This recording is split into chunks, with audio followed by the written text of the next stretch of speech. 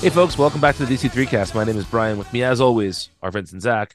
And we are here to talk about three comics coming out on the 21st of November, 2023, starting with Batman Off-World #1, the much-anticipated DC Comics debut of Jason Aaron, illustrated by Doug Mahnke. So, boys, we are typically not the biggest fan of there being a million Batman titles happening. We find that a lot of them tread similar territory. We were talking about some stuff that's coming up in February before the show started from this week's solicits, and just lamenting the lack of a new idea. And while I don't think that this book is necessarily the most revolutionary Batman idea we've ever seen, this did feel different than what we've been seeing from Batman books in recent times. And so, Zach, I want to start with you on this. Did this scratch a different kind of bat itch than what we've been getting from other stuff as of late? I'm gonna say no Okay. because I did not know what to expect from this, but I definitely wanted more than what it is. So I have to say, I think I like alluded a few shows back. I said because I had already read this. I read this like as soon as we got access to it, which was like several weeks ago. Um, that it had a thing in it that kind of overlapped with stuff that Zdarsky is doing, which is at that point where Zdarsky has been doing stuff because I think also like what he did in Batman the Night, that maxi series was like Mm-hmm. kind of focused on Bruce's training and his mentors and things. Whereas this is Aaron taking that to its like final logical conclusion, which is like Bruce has trained with everyone that he can on Earth, so he has to leave Earth to train Yep. with someone else, Mm-hmm. which is a fun idea. It is. Uh, um, but at least this first issue I thought was just like very, just like very fine. It kind of gave me like Philip Kennedy Johnson World flashback vibes, It which absolutely. It's I it's didn't need.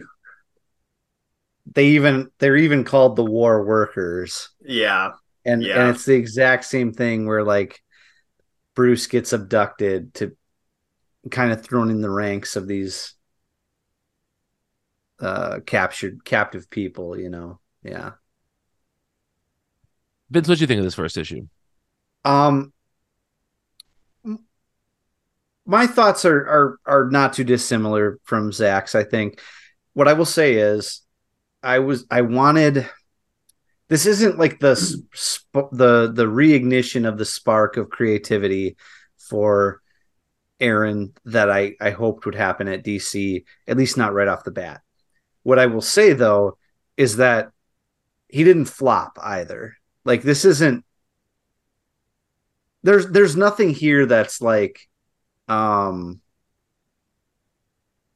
there's nothing here that's like bad or embarrassing. There's nothing here that like Right. some of his late Marvel stuff is kind of, and I only know this from like I haven't read it. I haven't read Aaron at Marvel in a while, but I keep up with what's going on, and some of this stuff just seems like kind of like questionable choices, at least when framed by the people that I listen to when it comes to this stuff. Um, there's nothing like that here. I mean, this plays it fairly safe. Um, it's kind of fun, but not as fun as I wanted it to be. I think that's my big take home point is that like hey, you're right, Brian. We don't get enough stories where Bruce is out of his street level Gotham comfort zone. Um, when we know that Batman's history is riddled with travels to space and fights against aliens and fights against the supernatural and blah blah blah. I mean, this is stuff that goes back decades and decades. This is since the Silver Age had Batman been doing going on wacky adventures.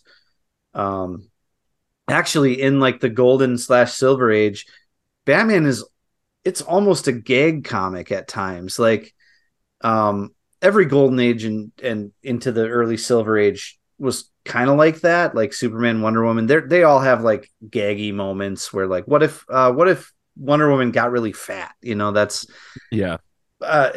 They all trade off on stories like that. But Batman more so than the others. Even like Batman was kind of a goofy character, not quite like Batman 66 goofy, Right. but Right.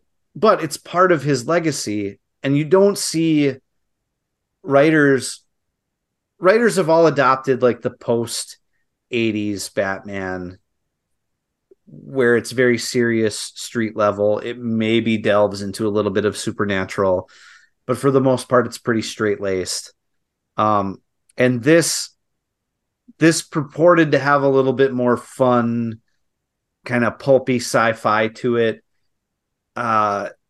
There's some humor in it. I like the one robot character that's like a masochist that likes getting beat up. Like that got a chuckle out of me. I wish there was more of that. I wish Bruce was a little goofier, but Bruce is the same self-serious Bruce that we get in every other story. And I think that's what, Brian, when you introduced this and you said, we don't see Batman in this element very often. You're right. You're absolutely right. But the tone is very much the same Bruce that we've gotten for years and years now. I'm going to make, I think, an unpopular statement here, but I'm going to tell you why this book fails. It's Doug Mahnke. Oh. And here's why. The art is not bad. The art is too serious. That's true. Yeah, if this was in a more fun artist's hands, the humor and the weirdness of it would come through. But Mahnke plays this super straight. There is not a hint of playfulness. The only thing that is playful in this entire book is when Batman is fighting the punch bot and he just has the cowl and the gloves and no shirt. But that's not a Mahnke. That's a classic Batman thing. But that's the only sort of wink in the art to anything that is playful or enjoyable. Everything else is played super duper straight. And that's on Mahnke. Yeah, that's true. And I like Mahnke. I'm a big Mahnke fan. I. Like, but I think you're right. Fit for him. I think you're absolutely right. I think in a vacuum, this book looks great. But yeah, I do think you're right. I think it would have benefited from a more playful artist. From Zach, who should be drawing all the DC books these days? Todd Knock. Yeah. If Todd Knock drew this, it would be great. Yeah. You know who I actually feel like this would be fun with? I feel like this would be fun with like oh crud. Who did like this would be like Doc Shaner or like Chris Samnee, somebody like that, and make it like really pulpy. Yeah. Mm-hmm. That would be cool. There are a million ways to make this more fun. Yeah, absolutely. Pulp Batman, just getting into it with a bunch of aliens and robots. Yeah, totally. Even just a really goofy Batman could be fine. Sure. But Mahnke, just everything in this is like the first time we see Batman out of the shadows, he is just like standing in this very, very sort of classic Batman pose. His head is tilted down. He's grimacing. And it's the exact wrong. I don't know. As I was reading this, I kept thinking, like, first of all, and Mahnke can do a good alien design here and there, but all of these aliens look very, very similar to DC stuff we've seen before. And some of the fun of putting Batman off world with all these characters we've never seen before is you can really go ape with the designs. But this is all very standard boilerplate DC alien designs. And so, yeah, I mean, as much as I am a big Mahnke guy, this just, to me, that was the real fault of this book. That said, I think Aaron should have gone goofier or gone just different in some way. Even though this setting is very different, it really isn't that different of a tone, like we were saying, from so many other Bat books. Yeah. But I also think that a lot of times subtlety in a script can be hard to come by if the artist is not necessarily on the same wavelength as the writer as well. Mm-hmm. Yeah, that's true. Um, I also I don't I get why this book is set in Batman's past, but by having it set in Batman's past, it also eliminates, like, for instance, he meets what's Starfire's race? Cameron. Tamaranian. Gonna come Like, up again later yes, it will. tonight. It will. But like knowing Starfire would have made that interaction with the Tamaranian way more interesting. But that's not happening here. Mhm. And if he could lean on some of his other times off planet, I think that would have been more interesting than, like, I don't know why everyone's two favorite things about Batman are that he's always prepared and that he's like trained under all these masters. And every Batman book has to mention one of those things every 10 pages or so. And I just think it'll be so much more fun if they didn't rely on all the tropiness and let this story just be weird and fun on its own. But Mm-hmm. Yeah.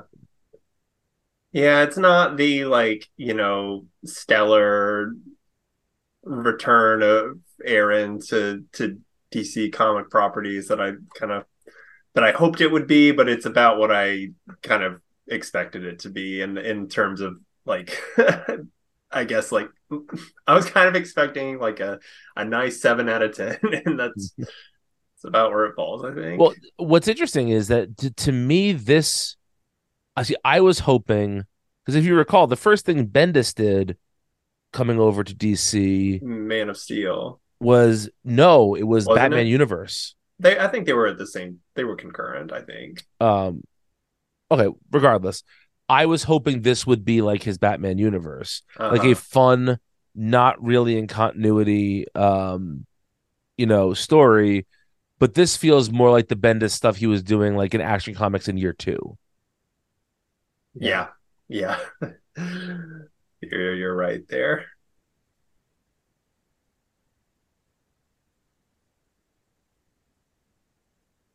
Yeah, I don't know. I understand like easing Aaron back in with like a mini series, but I this just kind of like removes a lot of the urgency and excitement for me. I think I kind of would have like rather seen him like put on a really quirky like lower stakes ongoing or something to kind of get going. So I Especially think because the he only other thing we know he's doing so far is is, that yeah, run on Action, and that's which is only what, just 3 issues. Yeah. 3 issues. Yeah. I think there'll be more to come. I Oh, of think. course. Yeah. Oh, I do too. Yeah, for sure. You know what I wish this was more like, because it's kind of thematically similar. Did you ever read the Aaron written Spider-Man and Wolverine mini Yes. over at Marvel from like, I have yeah. not, but I'm familiar with it. Yeah. Oh, it's so much fun. It's obviously it's like wisecracking Spider-Man, and it's like super serious Wolverine, but thrown into a ridiculous situation. And it's so much fun. It's so playful. I think like Bruce in the Logan role in a similar title was what I was hoping this would be just at first glance. And it just never loosens up enough. I don't Yeah. know. Yeah. No, I agree. Like, Yeah, and like oh gosh, somebody who has worked with Aaron before who would have been a great fit for this would have been Nick Bradshaw. yeah. Yes. Yep. From Wolverine and the Yep. X-Men. Yeah. Yeah, That would have been absolutely. fantastic. There's a line where the Tamaranian says, I wonder if all the flightless birds back home are as screwy as this one. And that's kind of that's a funny line, I guess, in a way, but it would be so much better if this Bruce was wackier. Like, imagine if he was like a big, or even the Grant Morrison Bruce, who was like not a wacky goofball, but was like more like Morrison's Bruce was like could like see anything and and immediately go along with it, like nothing. You know what I mean? Like nothing would phase that Bruce. Right. And it wasn't overly serious, and it was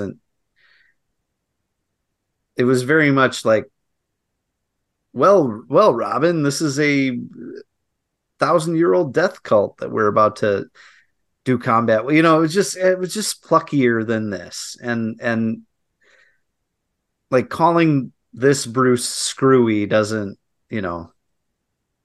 screwy is like Donald Daffy Duck, not this Bruce Wayne. So yeah. This is not bad, but it's certainly not what we hoped it would be. Yeah. No. Yeah. Yeah. It's pretty. I don't know. Mid might be harsh, but it's like close to mid, I think. Yeah. It's Slightly above mid. It's not a total flop, which I appreciate, but yeah.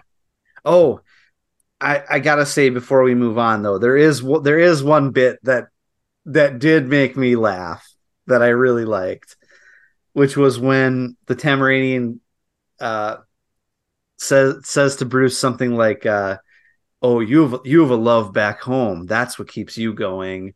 And she keeps going on and on and on about like it must be some woman, Yeah. and then Bruce smirks and it smash cuts to the Gotham City sign. Yeah. Uh-huh. That's so funny. But again, it's not really played for laughs visually. It could have been much funnier with some lighter art. Yes, absolutely. Yeah. But that is the one time where in the script you see the joke they're going for without the art being optimal to deliver it. Right. Mm-hmm. That's really funny. Yeah. That's a good joke. Solid goof. It could have been better with that joke could have hit so hard with better, more suited art. Not better art, more suited art. Hello, denizens of Earth 1218. We're the hosts of Make Mine Multiversity, a twice-monthly podcast. I'm Jaina. And I'm Elias. Make Mine Multiversity is your handy guide to all things Marvel. Each month, we get into it with long looks at the careers of Marvel creators, characters, themes, whatever. Sometimes that means we dig into all things X-Men, sometimes we do a book club for Marvel series past and present, and sometimes that means figuring out which series is our heavyweight champion. Coming down by good old Skylaser to your podcatcher of choice every first and third Friday. Excelsior. Excelsior indeed. Well, that brings us to Justice Society of America #7, written by Jeff Johns, illustrated by Marco Santucci. Zach, I have to let you start with this one. I'm not even going to talk. Let's just let Zach go. Because so just for context, for those that are not patrons of ours, DC3cast.com, we are currently doing a little Starman intermezzo from our Grant Morrison chat, and so we're sort of in JSA land a little bit, like JSA headspace right now, and Zach and I for months now have been saying we have to catch up on Justice Society, and this week we finally did it. And Zach has been blowing up Lad's chat with how much he loves comics again and how much this is just like Zach nip. So he's having a love affair with this ice cream sandwich. Yes, absolutely. Well, I have to thank Vince because he flipped through this and was like, "Oh, we got to talk about this. This has something." And so like, I don't know why I fall off because you guys know we kind of talked about like I was really high on all of this John stuff when like the new Golden Age one-shot thing came out. I assume it just has to be because of like the delays and just like my fickleness with comics anyway. But I think I had only read like the first 2 issues of Justice Society and I think maybe like the first issue of the Stargirl mini, and then I kind of just like let both of them pile up. I was like, I'll get to it eventually. Yeah, I caught up on both of those actually because, this is the issue we're talking about tonight is the second issue in the current arc, which is called Young Justice Society. I'm pretty sure, and it's kind of like it's kind of spinning out of both the first arc of Justice Society and the Stargirl mini. It's kind of like the convergence point there, and aside from the art, which I'm not always keen on, I'm not the biggest Santucci guy, although I do think there are some like good pages in this issue. Mhm. I do think he kind of like fits the bill of kind of like we have Ivan Reyes at home kind of thing. Yeah. Yes.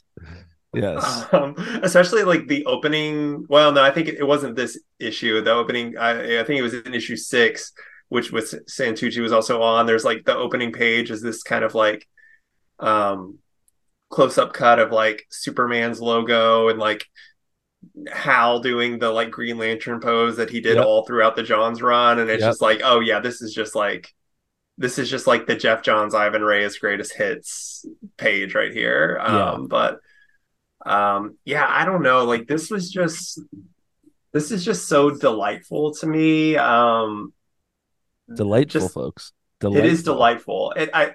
It's like I mean He's so I giddy. can't say it's like I I don't know if I can say it's really good because again, like are any of these comics good? I don't know. Who can say?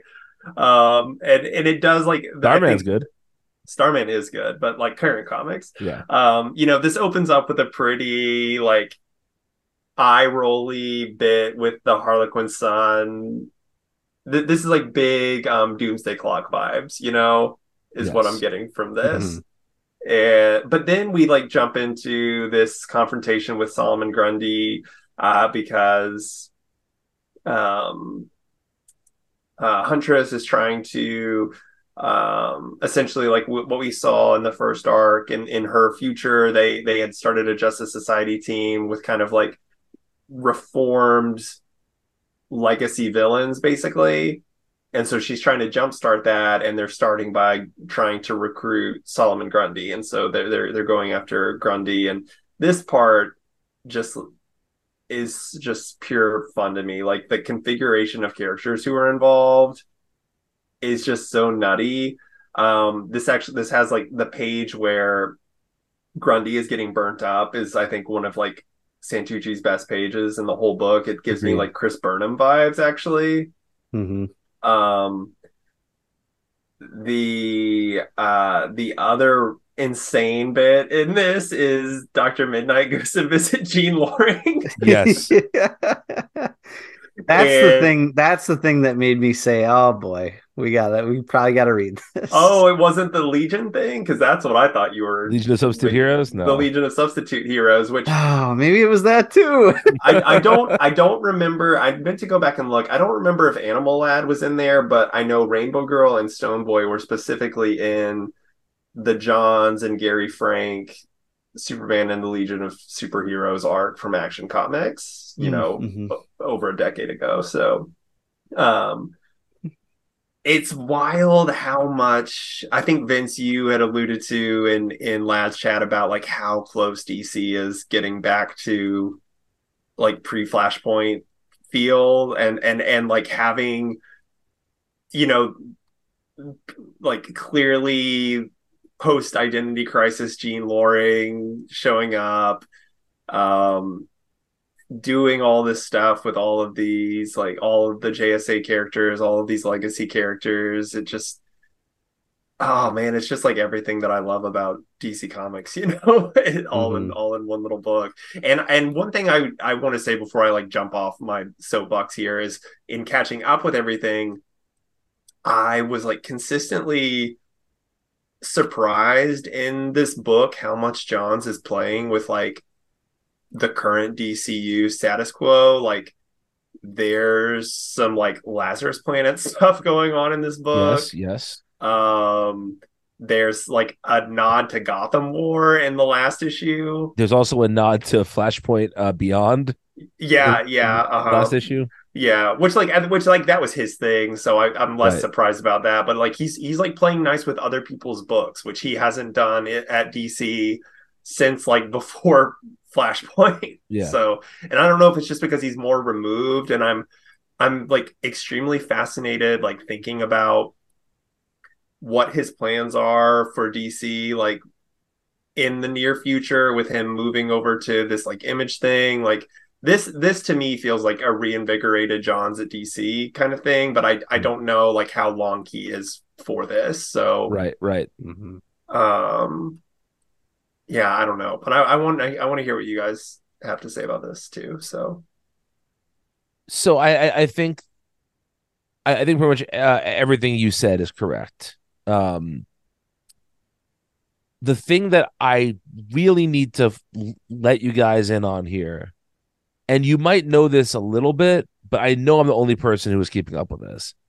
This is Johns trying to take old DC continuity, new DC continuity, and the continuity from the CW's Stargirl and make a show out of it. There is so much of the Stargirl show in this. Like that show in some ways was adapting the first season was adapting the Stars and Stripe comic.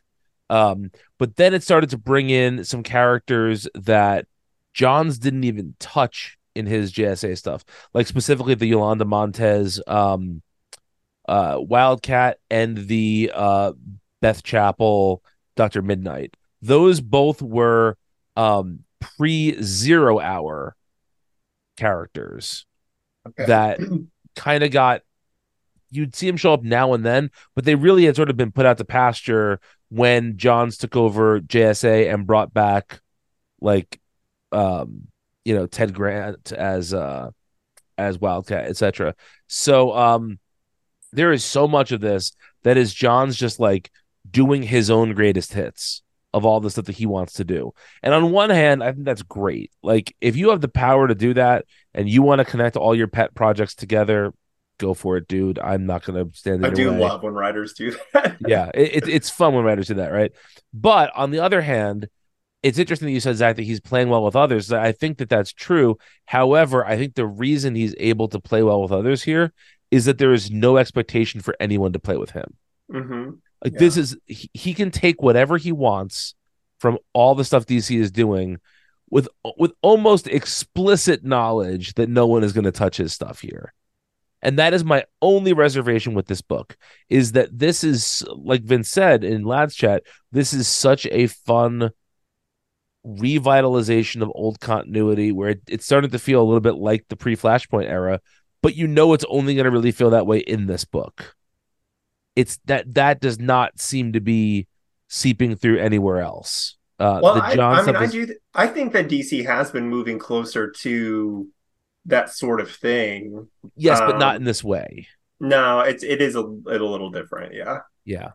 But I mostly like this.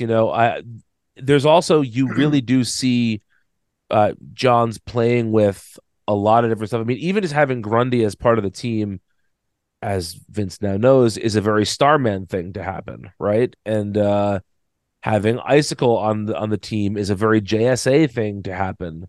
And it's funny like how much it seems that, and like I'm excited to get to this for this reason, but how much Johns has been referencing his original JSA run. Yes. Mm-hmm. Yeah. So yeah, it's interesting. I think it's mostly good. I would say that my slight reservations with this, I mean, like, look, if you can't roll your eyes at Gene Loring, then what can you roll your eyes at, right? Yeah. But also, I roll my eyes harder when they mentioned Amanda Waller of course. When they mentioned Gene Loring, because I thought this would be the one spot where maybe we wouldn't have to deal with Amanda Waller, in the DC universe right now. But no, you can't escape her. She's in your bones. She's in your marrow. She's your ride home, to quote Weezer. It's just that was a bummer. But this does feel in some ways like Johns's like unifying thesis on DC Comics. Oh, so it's like his Superman and the Authority? Like yes, absolutely. Oh, yeah. Wow, good call. Yes, it is. Except for there's not enough Green Lantern stuff. If there was more Green Lantern stuff, I would say this is like the final word that Johns has on DC. But it also, like, that all that stuff happened after. This is almost like Johns closing the book on his earliest DC stuff. Mm-hmm. Yeah. Vince, what do you think of this? I liked it with reservations. So do we know, forgive me if we've talked about this before, if I'm ignorant. Do we know how John's creator-owned stuff affects potential future work on this book? I don't think we do know that. I was going to say, does this book have a defined end that's defined by John's creator-owned imprint? Well, so not necessarily that, but if we will recall, I'm pretty sure this was announced as a 12-issue series. It was. I don't know if it still is or not. But I don't know that it is. They seem to have walked that back.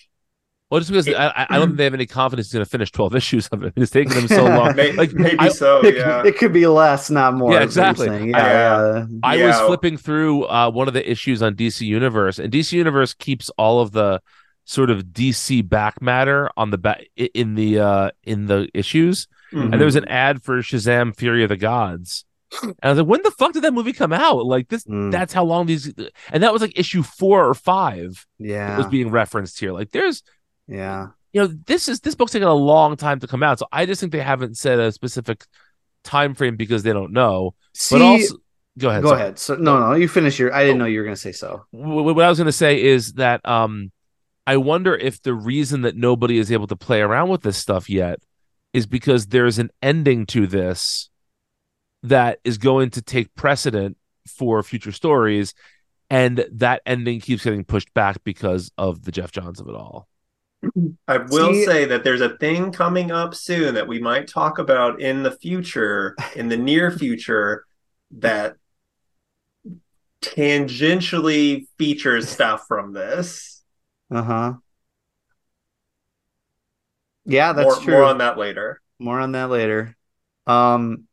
That's true. Remember though when they just used to hire a hatchet man to come finish off some run that didn't go as planned? Yep. They don't do that anymore, do they? Remember when all of a sudden, like remember when Chris Robeson finished off Superman Grounded?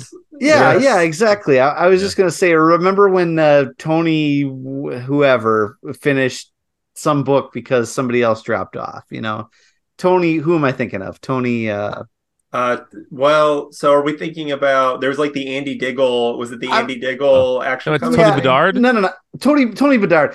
Zach, I'm not thinking of any specific run. Okay. I'm thinking of the type of writer it would have been. Sure, yeah, Tony Bedard did that all the time. Yeah, I was looking something up while you were talking. I'm reading the press release for Ghost Machine, which is the John's creator-owned thing.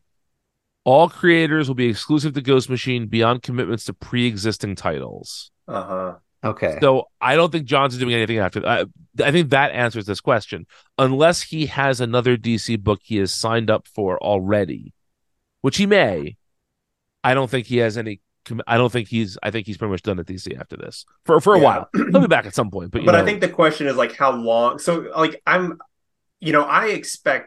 was very surprised when like this book had an arc that ended. I expected from like the initial announcement and the way it seemed like it was going to go that we would have like it would be like a Doomsday Clock thing again, or it would be like a 12-issue series. Yeah, that was all about one thing. But then like he closed the book on the Per Digaton thing. I was like, oh okay. Yes, I was shocked rereading this how that's over now. Yeah, same.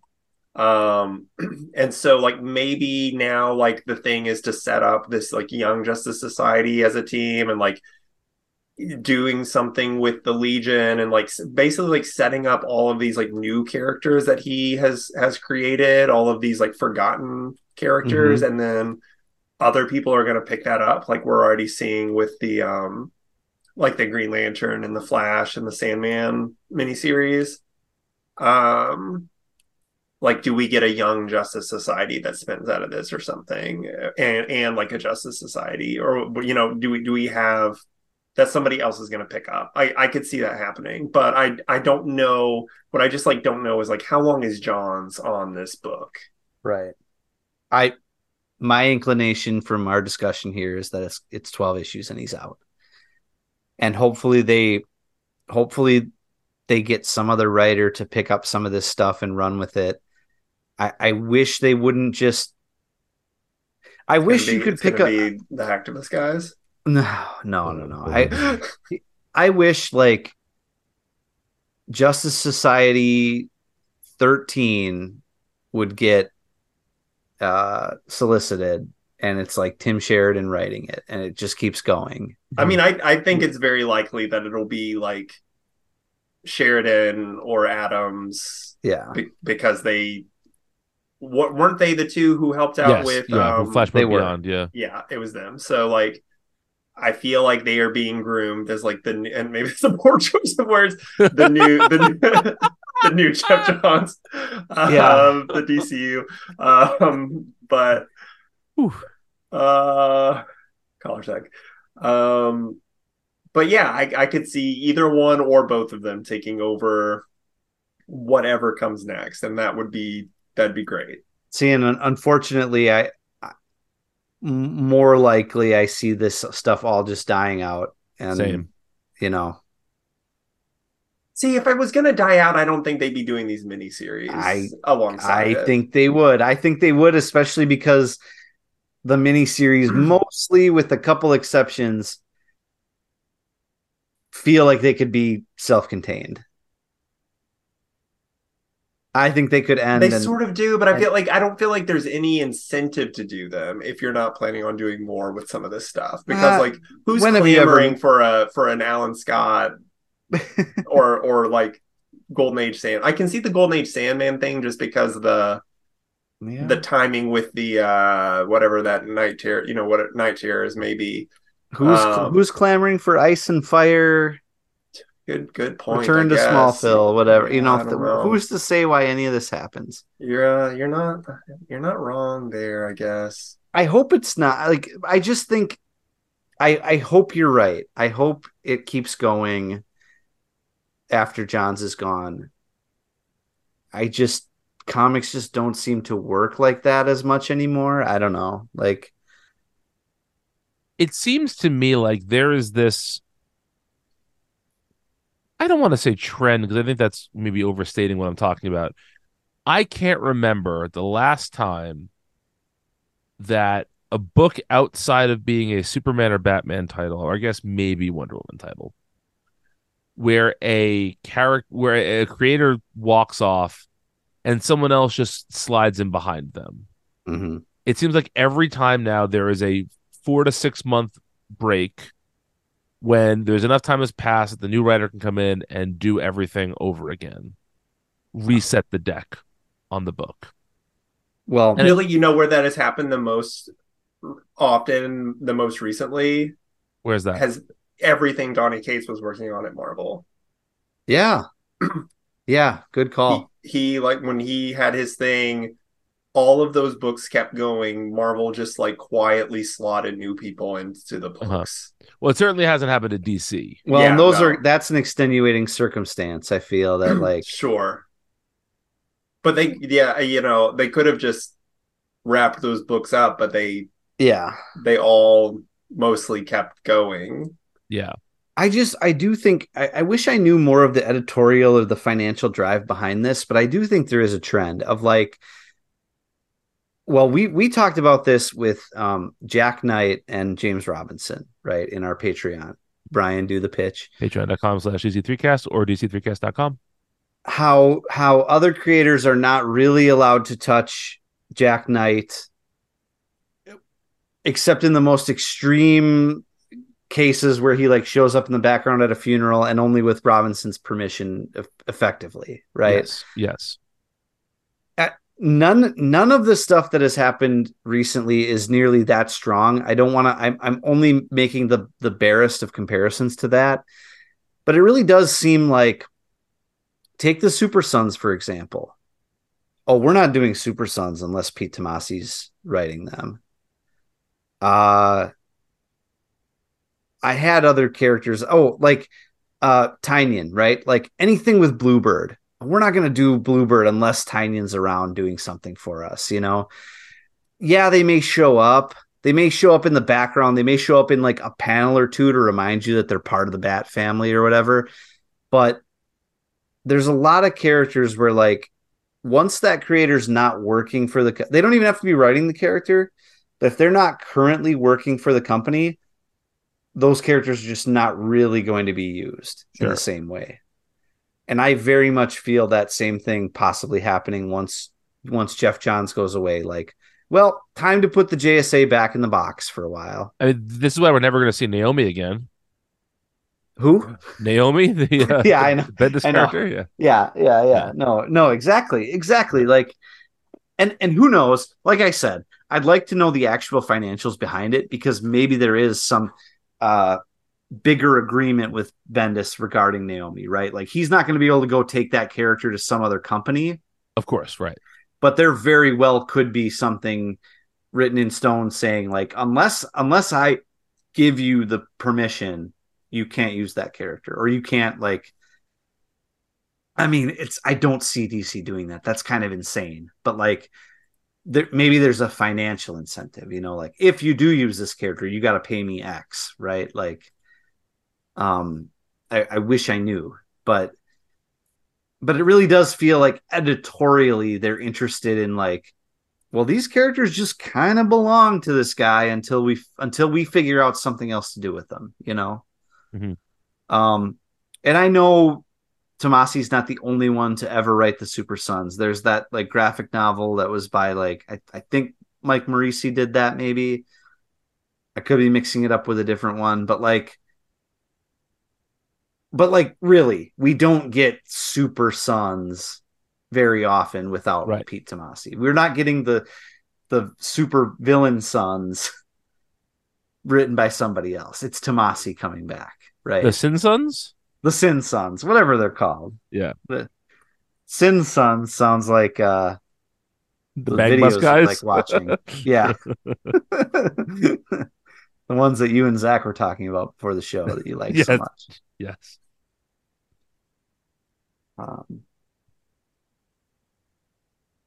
Anyway, I hope that's not the case. I hope this continues to go on without Johns, because really that's part of the fun. One of the sins of corporate comics is that, like, nobody owns anything, and then, like, compensation is not what it should be. But one of the fun aspects that comes out of that is everybody gets to use everything, Yeah. In an ideal world. And yeah. Anyway, I talk too much. No. Talk just enough. Oh, but I didn't really say why I like this comic. Oh. Can I just real quick? Sure. I won't take too much time. Another pitch for our Patreon, because I'm going to reference what we've been saying with the Starman stuff. This comic is structured in the same way that I praised a Starman issue for being structured, in that there are so many little stories going on in this thing in a way that is just not done in comics anymore. Mm-hmm. And it was left behind in, like, the pre-Flashpoint Johns Robinson era, when they were kind of running a lot of the books, right?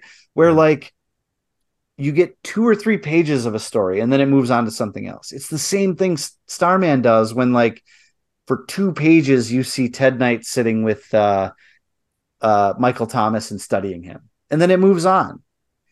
And it's just there to remind you of what's going on, or to give you a little bit. It almost works like a mini anthology, where, like, this month you're going to get 2 or 3 pages of this story, and if you come back next month, you'll get another 2 pages of it. And there's, like, 5 or 6 little stories going on here that all get their 2 or 3 pages. I wish more comics were written that way, because it's the antidote to decompression.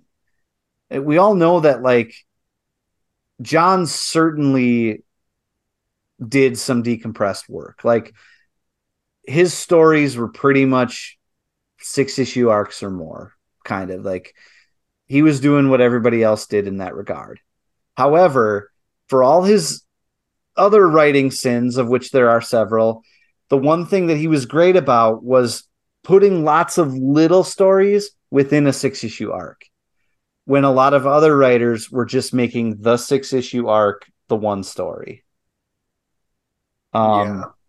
And That's I well said. really appreciate that. Yeah, it's like the planting the seeds of the next arc within the current arc kind of thing, or like I feel like what book were we reading that did that a lot? I feel like Morrison's Doom Patrol did that a lot, where Yes, you where would it would have just sort like of a random like 1 or 2 page scene that would set up something that was going to happen in the next arc. yes. Mhm. Yeah. Yeah. I wish more comics operated this same way. Yeah. Agreed. Yeah, I'm really excited to see like what the teaser for this one is, the search for the Red Lantern or something, which Mhm. like yeah, sure, give me more of that. I love Russian evil Alan Scott. Give it to me. And then also like I assume we'll see more stuff with the JSA, or not, sorry, the Legion of Superheroes, which like Legion of sure, Substitute absolutely, please. Heroes. Yeah. Well, I mean, It's Legion. I know. yeah, yeah. I'm sure like the subs they will go to the future, and I'm sure we'll see all we'll see them all. We'll see everybody, see the Yeah. whole thing, Mhm. seen everything. Um, Was that an extras reference? yeah, Wow. We were talking about Patrick Stewart before the show. we were, yeah. Well, that brings us to our final book of the week, which is Titans #5, written by Tom Taylor, illustrated by Nicola Scott. This is the final issue of the series before Beast World starts. And there's a couple of things I think are very interesting of note here. The first is that we get the first member of the Titans that was not a classic member, and that is that Swamp Thing joins the team. Levi, the new Swamp Thing introduced by Ram V, was that in Future State? Um, I think I so. think it was Future State, yeah. Um, but joins the team sort of on like a temporary basis, or at least a part-time basis. Mhm. Um, but that's a really interesting, unexpected person to show up in this book. I enjoyed that quite a bit. I also enjoyed the uh well before I get to the next thing, what did you guys think of Swamp Thing joining the team here? Love it. Oh, I Love think it. it's very cool. Like I like it for the same reason that I like over in JSA. It's focusing on the Khalid, Mhm. Dr. Fate, Uh-huh. the Sunny Lou and Yeah. Paul Levitt's one from Mhm. DCU. Like I love these like newer legacy characters that don't always get the chance to shine. Um, and I love that Taylor is uh bringing him back. Yeah, absolutely.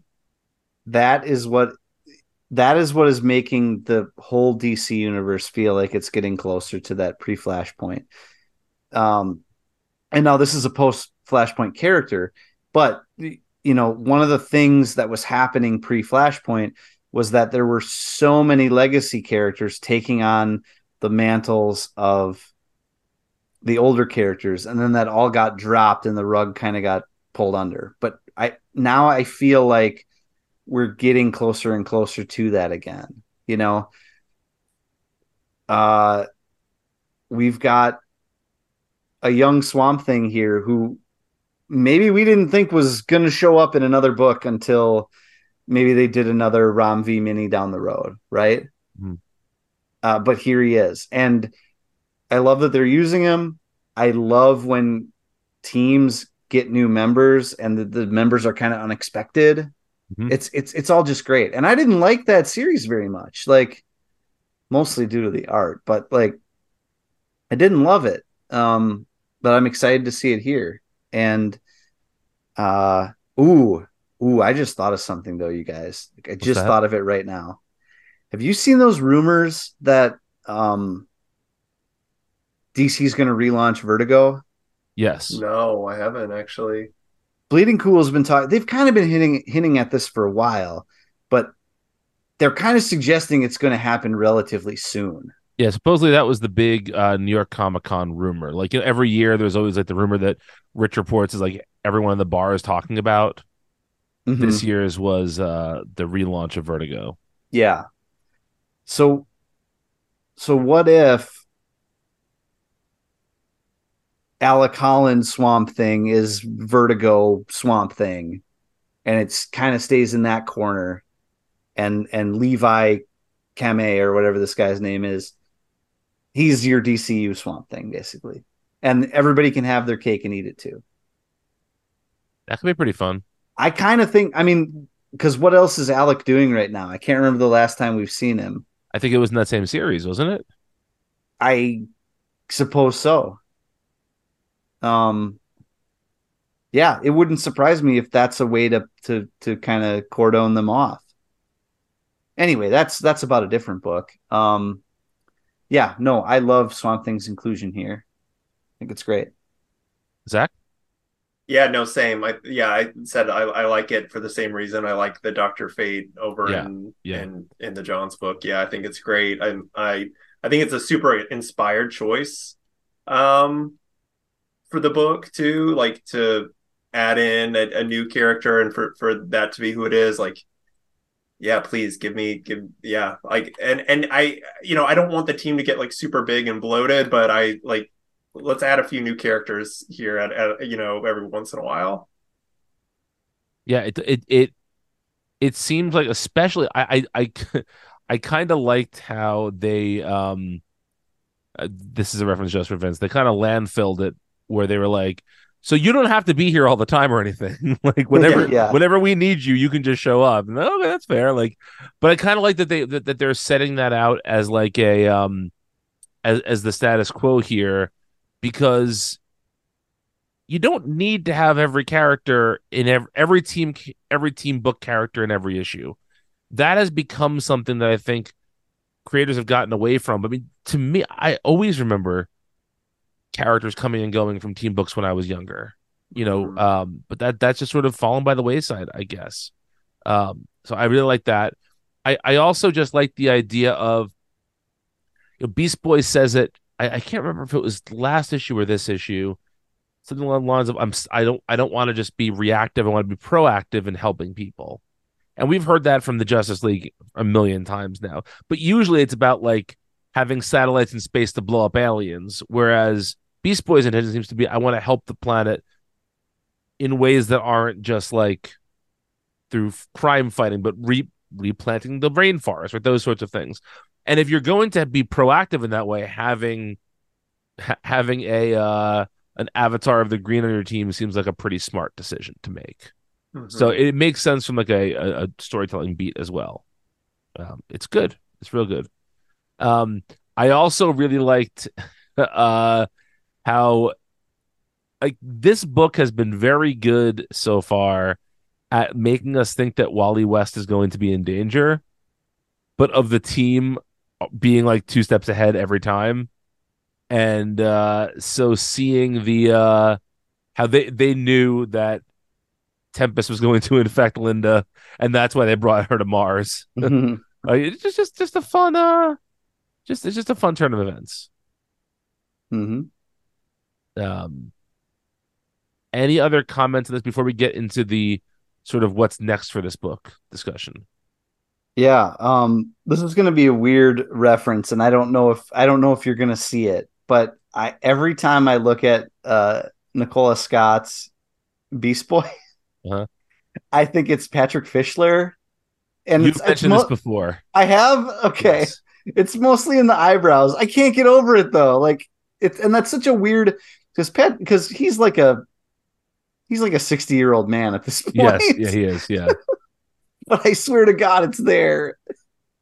It's mostly in the eyebrows, but that's Jimmy Barrett. Yep. Take it from a nut. I was just going to say that. Better than nuts. Yeah. Men like you are garbage. Yeah. And you'll always be garbage. Now I just want to talk about Mad Men. Yeah. Oh, that's our next interlude. Oh, is it? Okay. I thought it was Yeah. Twin Peaks. We established it was Twin Peaks last week. Well, we'll have a Mad Men interlude in the Twin Peaks interlude. Got it. Okay. Yeah. Yeah. Our Patreon is just a nesting doll of diversions at this point. Yeah. So, We never actually finish any of them because no. But yeah.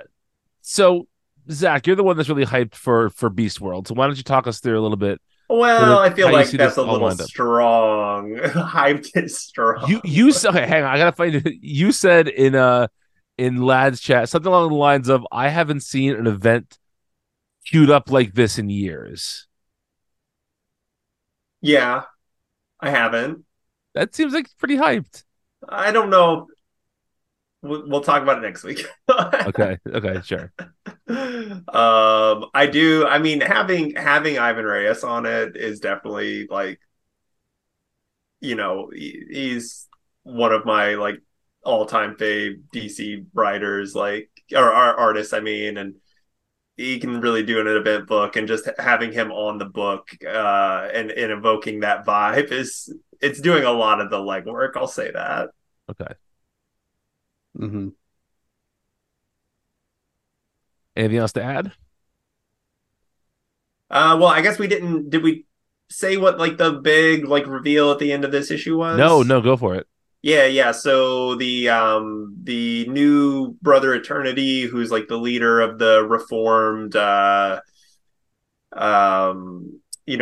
Church of Blood, is he's a what's the correct Tamaranian. Tamaranian. Yeah. He's I couldn't say it Tamaranian. before either, don't worry. Or Yeah. Tamaranian. I don't. Yeah. You know who could correct our pronunciation Zatarans. probably on this? Zatarans, yeah. Probably Greg Matasevich. Oh, Probably, sure, yeah. yes. He probably knows. Greg, hit us back. Yeah. Let us know how to pronounce that. I've always said Tamaranian. That sounds right to me. But if the planet is Tamaran, I suppose Tamaranian would maybe be. I don't know. I don't know what it's called. I think we're okay.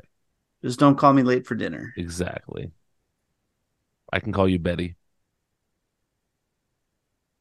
And Betty, when you call me, you can call me Al. Come on, guys. I know there's a Taylor Swift song called Betty, and you guys are probably thinking about that, but Yeah. For sure. my favorite Taylor Swift song, I think. It's good. It is It's very good. Yeah. One of the best. Yeah. If I just showed up at your party, Brian, would you have me? Would you want me? I'd tell you to go fuck yourself. Very good. I didn't expect you to actually Yeah, see? serve back with that, but yeah. Yeah. Oh, it's great. It's a great song. Yeah. Makes me cry. Yeah, it's an emotional one. It is. It's a good song. It's a good song. Anyway, what's coming out next week, Vince? You'll never believe this, but I closed the window that I had open. We had a whole pre-show argument about this. Not only did we have a whole argument about this, but I said I will be ready so that you don't yell at me. And I swear to you, Brian, I swear to God, I had it up the entire show until like 2 minutes ago. All right. Action Comics 1059. Alan Scott, The Green Lantern 2. Amazon's Attack number 2. Batman 89 Echoes number 1. Batman Beyond Neo Gothic. I cannot believe Neo Gothic is still going on. I know. Number 5. Batman the Brave and the Bold number 7. City Boy 6. Cyborg 5. Detective Comics 1078. The Flash number 3. Green Arrow number 6. Harley Quinn 34. The Penguin number 4. Power Girl number 3. Steelworks number 6. Titans Beast World number 1. And Wonder Woman Outlaw Edition number 1. Is that where they collect the first 3 or something? Yes. Is it? Yeah, I think it's the first 2, maybe. I think it might also have the no, it is 1 and 2. It's 1 and 2. Yeah. It's 1 and 2 because they're also doing a thing soon where they put in the the Tom King story from the Wonder Woman 800, yeah. Yeah, the Trinity thing with some other stuff. Okay. Well, that's a lot of comics. Remember when they said that there were going to be less comics published? Yeah. That's not true anymore, I don't think. No, they're full of shit. Anyway, thanks for listening. DC3cast.com for more. Become a patron. We'd love to have you. And we'll talk to you next time. We were hanging out, and we'd like been dating for like maybe a year or two at that point, and I put on some cake, and Maddie's cousin, who like went to school with us, was basically just like, we're not listening to that. And I was just like, fuck you. Now we're really good friends, but it really pissed me off at the time.